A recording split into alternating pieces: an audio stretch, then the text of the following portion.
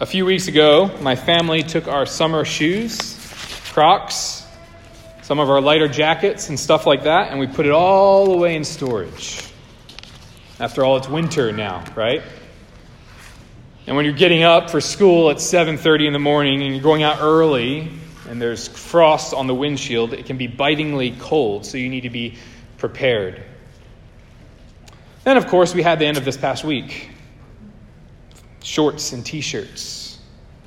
A nice reprieve from the cold, but also a little confusing and a little maddening.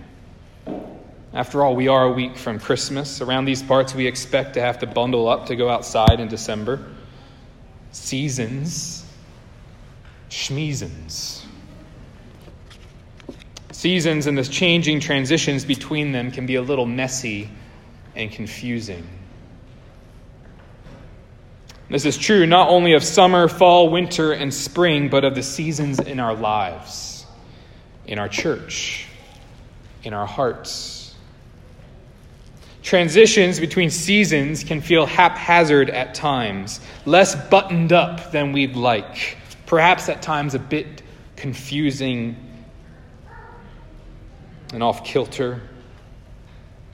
So as a church, we plan to meet after this service to vote on dissolving this local congregation. It's been a long and hard road reaching that decision. But after much counsel and prayer, this decision seems to be the right one. And we're all handling this transition in different ways. As we enter a new season where we know the Lord will lead us in different ways to different churches, we all approach this transition wondering what's best, what's right, what's next. And it's not going to be perfectly smooth, this transition.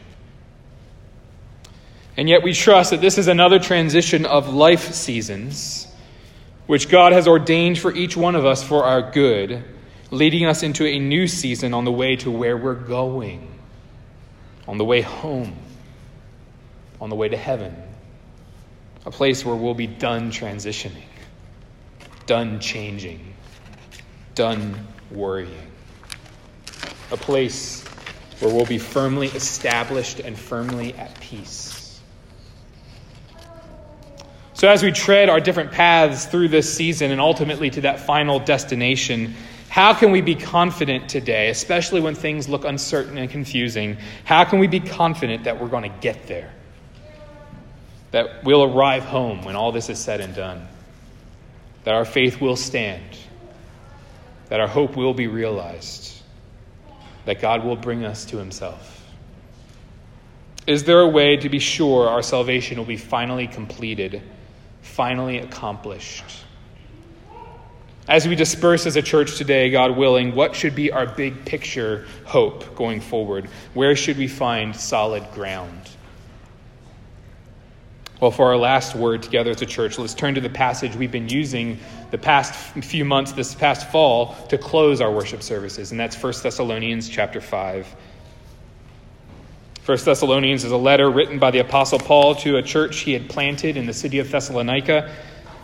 Paul, up to the last part of the letter that we're seeing today, has been encouraging that church to grow in holiness and be ready for Jesus' coming back. And now as we look at part of his concluding remarks today, we can see where he gets his confidence. How Paul can be sure the Thessalonians will finally be saved and prepared for Jesus' return. So follow along with me as I read for us 1 Thessalonians chapter 5, just verses 23 and 24.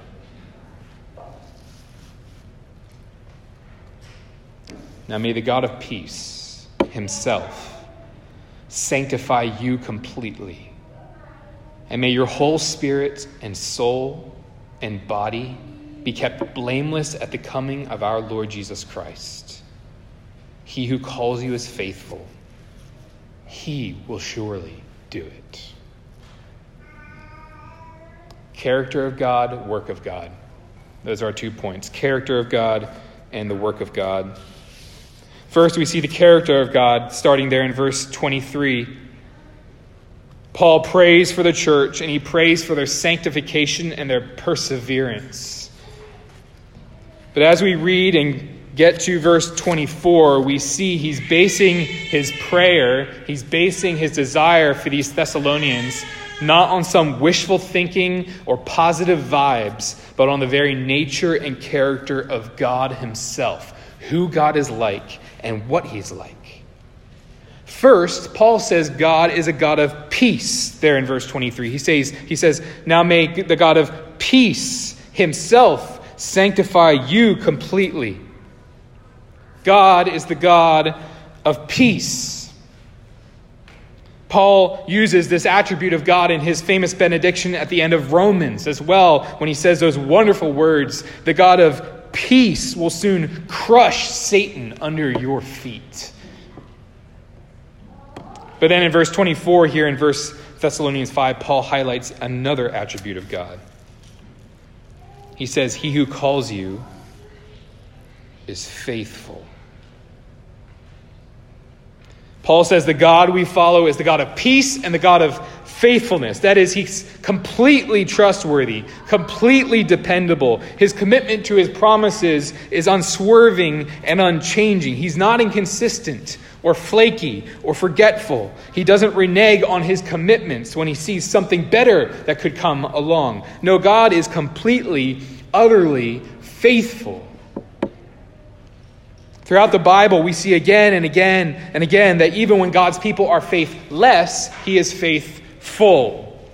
In Loudoun Valley Baptist Church, God has not changed in the 2 millennia since the Bible was finished being written. His promises remain sure all the way to December the 19th, 2021. His love for his people, his love for you, for me, has not wavered. His purposes for his people and for Loudoun Valley Baptist Church, for each of our families, for each of our walks with the Lord, has not faltered. He's not surprised by our members' meeting this afternoon. No, amazingly, we can know that even when we're confused, his plan is not. The theologian A.W. Pink, remember guys studying A.W. Pink at Percival Diner years ago? He once said, God is true. His word of promise is sure. In all his relations with his people, God is faithful. He may be safely relied upon. Listen to this. No one has ever yet really trusted him in vain. Loudoun Valley Baptist Church is a testimony to God's faithfulness, even as we close and disperse. So I wonder how you might bear witness to God's faithfulness to you as a member of this church for however long you've been here. Your witness to his faithfulness here during this time doesn't go away when this church goes away. God hasn't changed, even when he changes us, even when he changes our circumstances. We can rest in his faithfulness. And ultimately, church, we see God's faithfulness in Jesus Christ, don't we? The God who made a promise to bring salvation to Adam back in Genesis chapter 3. Remember the serpent will have his head bruised by the seed. That promise was made good not the next day or the next week, at least on our time, at least on Adam's time, but thousands of years later, when in the fullness of time, he sent his son, the second Adam, the better Adam, the one who would perfectly fulfill all God's promises to his people. That's faithfulness. That's what we celebrate in the season of Advent. So, dear Christian, how are you seeing God's faithfulness to you today? Reflect on this attribute of the character of God. God's perfect, unfailing faithfulness is so foreign to what we're used to in our human relationships with each other, even the best, most faithful relationships. We strive to be faithful in Christ. We strive, but we so often fail. We sin. We'll say things like, yeah, John, in all my experiences with him, he's been great. There was that one time, right? Or we'll say, something like, yeah, he's a great guy, but God is not like us, perfectly faithful. There is no part of his being that is unfaithful. He will always do what he says he will do. And this characteristic is the characteristic of God that gives Paul the confidence to say what he says about the Thessalonians here. This characteristic of God is also what can give us confidence as we enter this new season as believers and followers of Christ. God is faithful. That is who he has always been. That is who he is. That is who he always will be. To you, Christian. The second thing then, and the last thing we see in this wonderful passage is the work of God. Look again in verse 23. Paul prays, "Now may the God of peace himself sanctify you completely, and may your whole spirit and soul and body be kept blameless at the coming of our Lord Jesus Christ."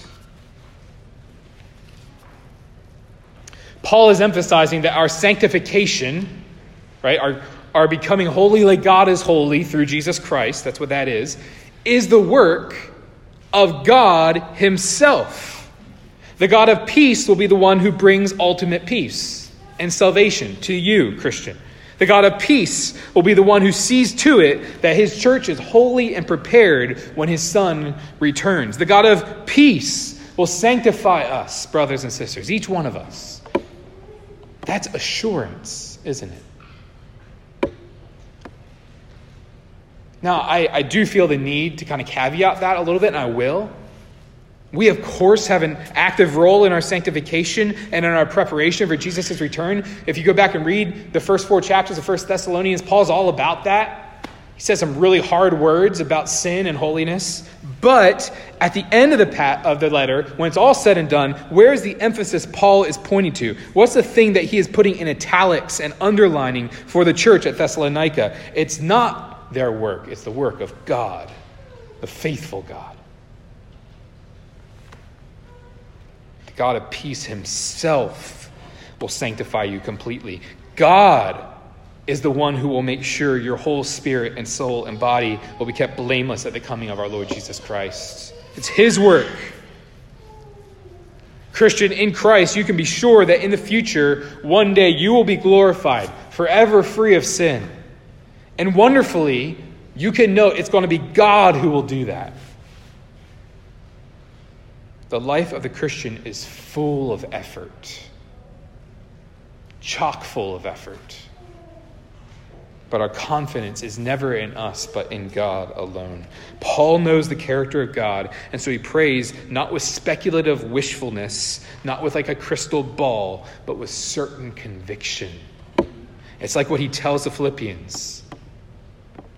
I am sure of this, that he who began a good work in you will bring it to completion at the day of Jesus Christ. He's saying, church, you must be holy, and God's going to make you holy. Church, you must be blameless when Jesus comes back, and God's going to keep you until Jesus comes back. In the verses leading up to 5:23 and 24, Paul has been emphasizing, especially at the last part of chapter 4, the first part of chapter 5, the return of the Lord as his catalyzing motivation for the church to live in holiness. The impending return of Christ is kind of what he's using as like a little bit of a filter, a focus lens on his camera, clarifying and bringing in the clear focus for us what we're to strive for, what's going to be important. And what we see is that is holiness, Christ-likeness, readiness for his return.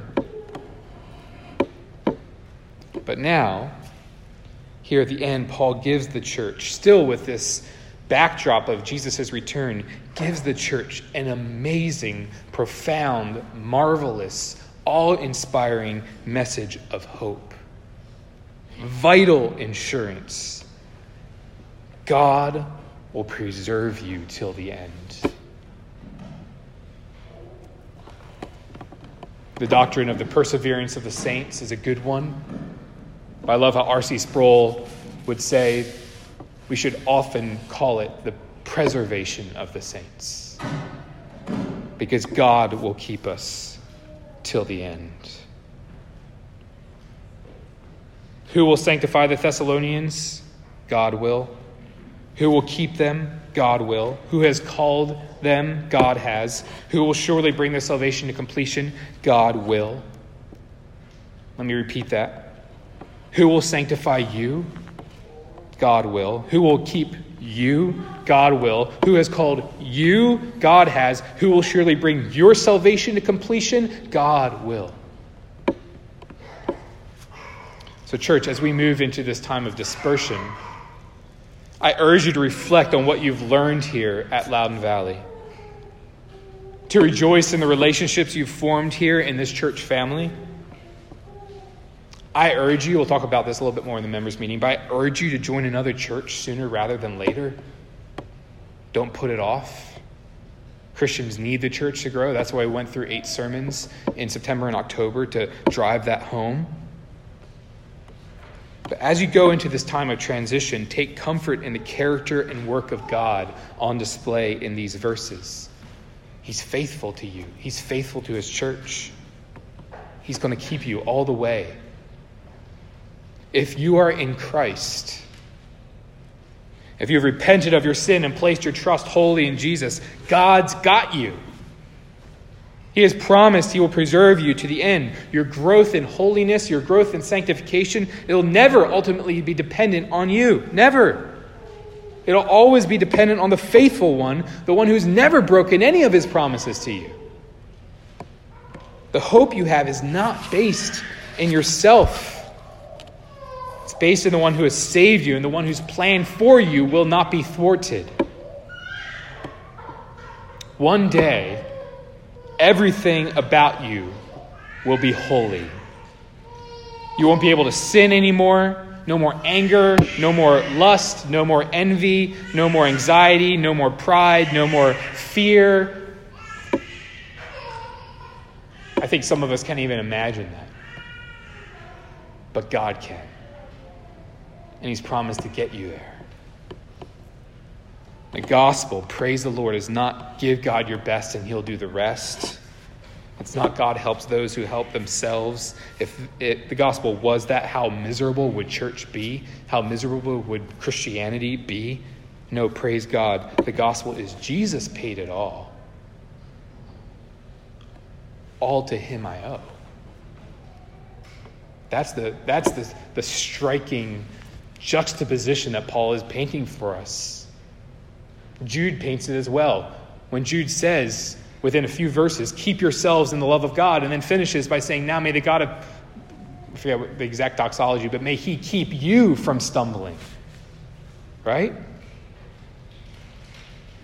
Friend, if you're here this morning and you're not a Christian, we're really glad you're here on our last Sunday. You need to realize, though, that following Jesus is never about doing enough good stuff to get him to love you. Following Jesus needs to first and foremost for you be about realizing you can never do enough stuff to make him love you. But when you could do nothing, he did everything. When you were stuck in your sinful rebellion, he intervened, and God gave his son, Jesus, to live the life you and I were meant to live, but couldn't. Jesus was perfectly holy and faithful. He was everything we aren't. But he came to die in our place. He came to take our death on himself, the death that was meant for us. God judged Jesus in the place of sinners. And friend, if you'll turn to him and place your trust in him, he'll forgive you. Don't keep your sins and your guilt to yourself, but cast them on Christ. If you give them to him, you'll be free. You'll be saved. You'll belong to the God of peace and faithfulness. You will never face his judgment because there will be no more judgment left for you because it was all poured out on his son on the cross. Trust in him today. In church, this is our last passage to consider via sermon as a congregation. What do we do with it? How should we consider the nature and work of God in this passage as we move on from this local body? 3 things. And I had 2 points for the sermon. You got to fit 3 points in there somewhere.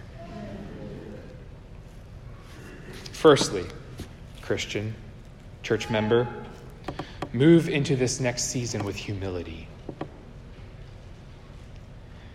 If the work of your salvation is finally the work of God, there's no room for your pride. You're completely dependent on the grace of God. He's not an add-on to make your life more complete. He is your life. You are spiritually alive because the blood of Christ flows through your veins, spiritually speaking, because he has saved you. Your life is only your life because it's rooted in his life, and he's faithful to you. So as you move into a new season and you go to a new church and you start making friendships with new people, resist the effort to be prideful. Maybe a church that you go to will do things a lot better than this church did. Maybe a church will do things not like you really want it to look. Resist the urge to be prideful. But as other people get to know you, strive to be someone that they will walk away being like, oh, he's a really humble guy. She's a really humble woman. Be marked by your humility and by how dependent you are on the character and work of God. Move into this next season with humility. Second, move into this next season with diligence. Your response to the glory of this passage that God does it all shouldn't be, great, well, that's a lot easier than I've been bargaining for. God's going to do it all for me. I should just go on vacation. Vacation doesn't sound like a bad idea, but if you're thinking that this good news means you don't do anything in the Christian life, you've misunderstood what Paul is saying. The truth of this passage should work to comfort the afflicted in the church and to afflict the comfortable in the church. I've always tried to strive to comfort the afflicted, but what if you're the comfortable right now? What if you're comfortable in your sin this morning? What if you're comfortable just where you're at as a Christian? You're comfortable with the sins that hang on. You're comfortable with the spiritual disciplines that are lagging. It's just the way it is. It's what it is what it is. Are you at peace with being a Christian who's non-committal in certain ways, likes to keep one foot in the world, one foot in heaven, covering your bases? If so, let this passage unsettle you. Following Jesus will mean growing to be like Jesus. It will mean a growing hunger and thirst to know him and share in his suffering and look forward to his glorious return. So, Christian, be diligent as God works in you. We are called to be his people, and that means we are called to be people of active faith and active obedience. God will keep you, he will make you holy, and that should drive you and propel you to work to be holy. Because the Holy Spirit's in you, and he's promised to do it. And as we disperse as a church, be diligent to look for another one. You need the church if you are to continue in diligence in your faith. So get another church quickly. But in the meantime, and then as you go into that new body of believers, remember that it is God who is at work in you. Not merely as your coach, but as your Savior. You can be holy because he's making you holy. What greater motivation can we have to grow in holiness than knowing that God is going to bring our salvation to completion at the return of Christ? So be humble, be diligent. Finally, as we move into this next season, Christian, be confident. Every church has a beginning and an end, except the church, capital C. And Jesus has promised to bring his church home to be with him. And so the confidence we can have as to the end game of the church should propel us forward into the uncertainty of this season. Because, Christian, you can have every confidence that God will keep you until the end. He's your faithful sustainer. Even in your lowest, darkest moments, you can trust him. So do you believe that? Are you resting in that? Can you sing those hymn lyrics? For my life he bled and died. Christ will hold me fast. Justice has been satisfied. He will hold me fast. Raised with him to endless life, he will hold me fast, till our faith is turned to sight when he comes at last. Christian, if you're weighed down by sin and discouragement, if you're yearning for Christ, if you're angered by your continual weakness and temptation, if you're feeling cold and distant towards God, if you're confused about church ending and where you're going to go next, and if God is even in all of this, listen to this truth. God will preserve you in that. Stake your confidence. God will keep you to the end. God will keep you until you see him face to face. You can be confident in the end game of the church. You can also be confident in the end game of your soul, Christian.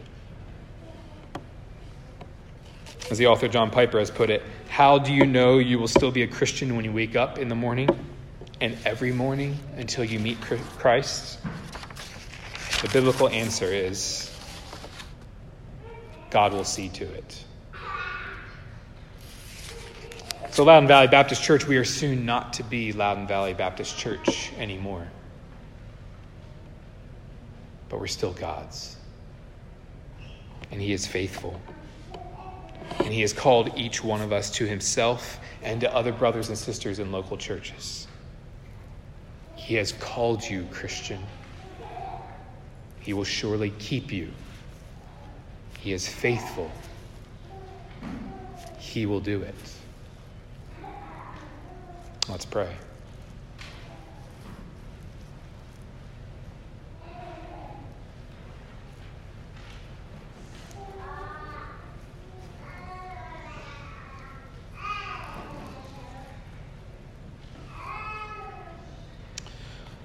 Lord, you have given us a unique time. I don't know of anybody here who's gone through something exactly like this. Sure, we've left churches. We've never had a church leave. And I know it's hitting us all in different ways. But we trust you and your character. You're completely trustworthy. You've got us. We love you. We pray that you would be with us. We pray for each member of the church here today or not able to be with us due to Christmas vacation or illness. Lord, we pray that your Holy Spirit would minister to each soul as they have need. And you bless us as we turn to your table in a moment. In Jesus' name, amen.